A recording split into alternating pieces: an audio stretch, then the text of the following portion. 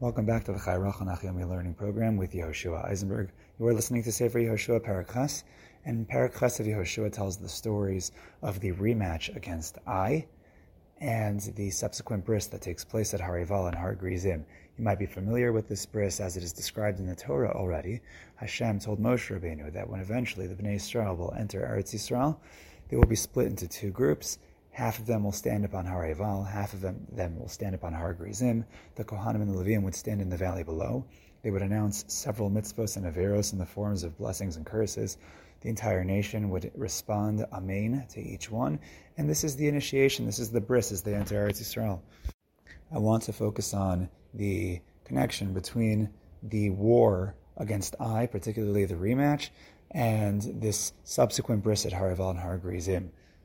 Now, as we've mentioned, this is the rematch against Ai, and that is coming off of the crushing defeat that Klal Yisrael experienced in their first round against Ai. As my brother of Daniel discussed in the previous Perek Zayin, if you learned Perek Zayin through, or if you listened to my brother, you would have heard about the tragic loss that Klal Yisrael experienced in the battle against Ai.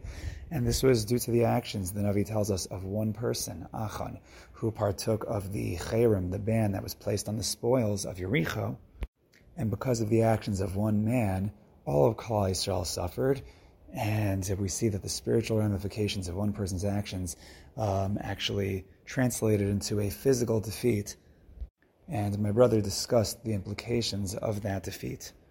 I want to expand upon what my brother described in the previous shir. What changed in the rematch against Ai? Now, if you look at the Perek, in today's Perek Ches, you might not really find the answer if you're looking at the surface. The Navi describes elaborate strategic plan, military plans, and how Klal Yisrael position themselves so that they can fake retreating, have other people come from the other side. You would see nothing past the physical battle. And it looks pretty innocent, it just looks like a regular battle. However, Chazal see beneath the surface, because of course if it was the actions of one person with spiritual implications that caused a defeat, then it would have to be the spiritual position of Klal Yisrael, not just their physical position, that would cause their success in the war. And this is where Rashi tells us about what was the secret weapon of this battle. Without reading the entire pasuk, Perek Ches pasuk Yud Gimel tells us, Vayelech Yehoshua b'layla hahu, and Yehoshua went on that night, b'socha emek, in the midst of the valley. This is what Yehoshua did when Klal Yisrael was positioned ready for this war. Why do we need to know that Yehoshua was in the emek, he was in the valley? Says Rashi, emek here does not necessarily refer to a valley at all. And to understand what it refers to, we need larger context. Says Rashi, follow the Gemara, Megillah, Sanhedrin, Eruvin, which takes us back to Yehoshua, Perek Hey. At the very end of Perek Hey, a story that we glossed over, unless you learned the psukim inside yourself, after the bris at Gilgal, Yehoshua is encountered by a malach who's pointing the sword at him. And the Gemara elaborates on the conversation between Yehoshua and the malach. Yehoshua says, what did I do wrong? And the malach says, you've actually engaged in bittul Torah. You've interrupted Torah learning. You've wasted time for Torah. How so? Because he spent the whole day just preparing for the battle, preparing for war, that he neglected Torah learning. And at night, they should be learning Torah now, and they weren't. The Gemara says very strangely that miyad, immediately, Vayelech Yehoshua b'layla hahu b'socha emek. So Yehoshua said, okay, I'm going into the emek. What is the emek? Says Rashi, says the Gemara, Umka shal halacha. Emek refers to the depth. The valley is deep, the depth of halacha. He's learning Torah now, not just learning Torah, getting deep into Torah learning. And truthfully, this is a theme throughout Sefer Yehoshua. As my brother discussed in Perek Aleph, you got to make time for Torah during the day and during the night. Hashem tells Yehoshua, don't let the Torah out of your mouth. Keep speaking the Torah. That is going to be your key to success. This is not even a midrash. This is exactly what the psukim say. Now, Tosfos points out that, of course, a lot took place in between the bris at Gilgal and the second fight against Ai, but the point is that this is really a recurring theme.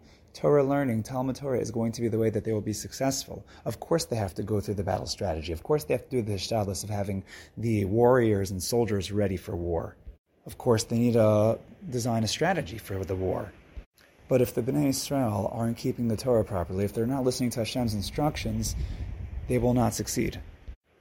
And this point is so crucial that Rav Chaim Shmulevitz cites Yehoshua as an example, and he told this to the entire Mir Yeshiva during the Yom Kippur War, which we know took place exactly 50 years ago from the current war that Klal Yisrael is in right now. Says Rav Chaim Shmulevitz during the Yom Kippur War to his Talmidim, you want to know how to be successful in war? Look what the Navi says about Yehoshua, look what the Gemara says about Yehoshua, that Vayelech Balayla Hahu B'Socha Emek, he went into the depth of halacha. And he says that anyone who weakens his Torah learning will not have the strength to stand up during an Eis Tzara, during a time of distress. That is going to be the secret to their success. This is the secret weapon of Klal Yisrael, and on the other hand, it's not such a secret. We happen to know this, and again, the Navi says it explicitly. And this is why I believe the Navi goes from there straight to the bris at Harival and Har Grizim. Because what was the bris at Harival and Har Grizim? It was a couple of things. I'll say that for one, the bris at Harival and Har Grizim represents the concept that my brother discussed of Arvus Klal Yisrael Arev and Zeh B'Zeh. We are all guarantors for one another. This is why everyone stands upon the mountain and agrees. They all say Amen, that whoever does the wrong thing is going to be cursed. Everyone answers Amen to that. And the Gemara, in fact, derives the concept of Klal Yisrael Arev and Zeh B'Zeh from the story of Harival and Har Grizim. And we see it clearly in the story of Achan. And that means that our actions, our spiritual actions, have implications on the entire Klal Yisrael. If Achan's Avera could affect Klal Yisrael, then so can the Torah learning of Yehoshua. And of course, if nothing else, the bris at Harival and Har Grizim also represents rededication to Torah. It's Kabbalas Torah happening again. Similar to the way that Klal Yisrael stood at Har Sinai and our Parshios, Yisro and Mishpatim, they now stand at Harival and Har Grizim to re-accept the Torah. The Navi tells us that Yehoshua that day taught Klal Yisrael the entire Torah. And what that says for us plainly is that our spiritual actions make a difference. Of course, we have the hashtadlus of the warriors, and Bezras Hashem, they will be successful against Hamas, Yimach Shemam Zichram, but we have to do our part on the front lines, back in the Emek, in the valley, in the Umka Shal Halacha. We are no less responsible and no less impactful in that war through our Torah learning. Thank you for learning with me. We'll see you at Parak Tes.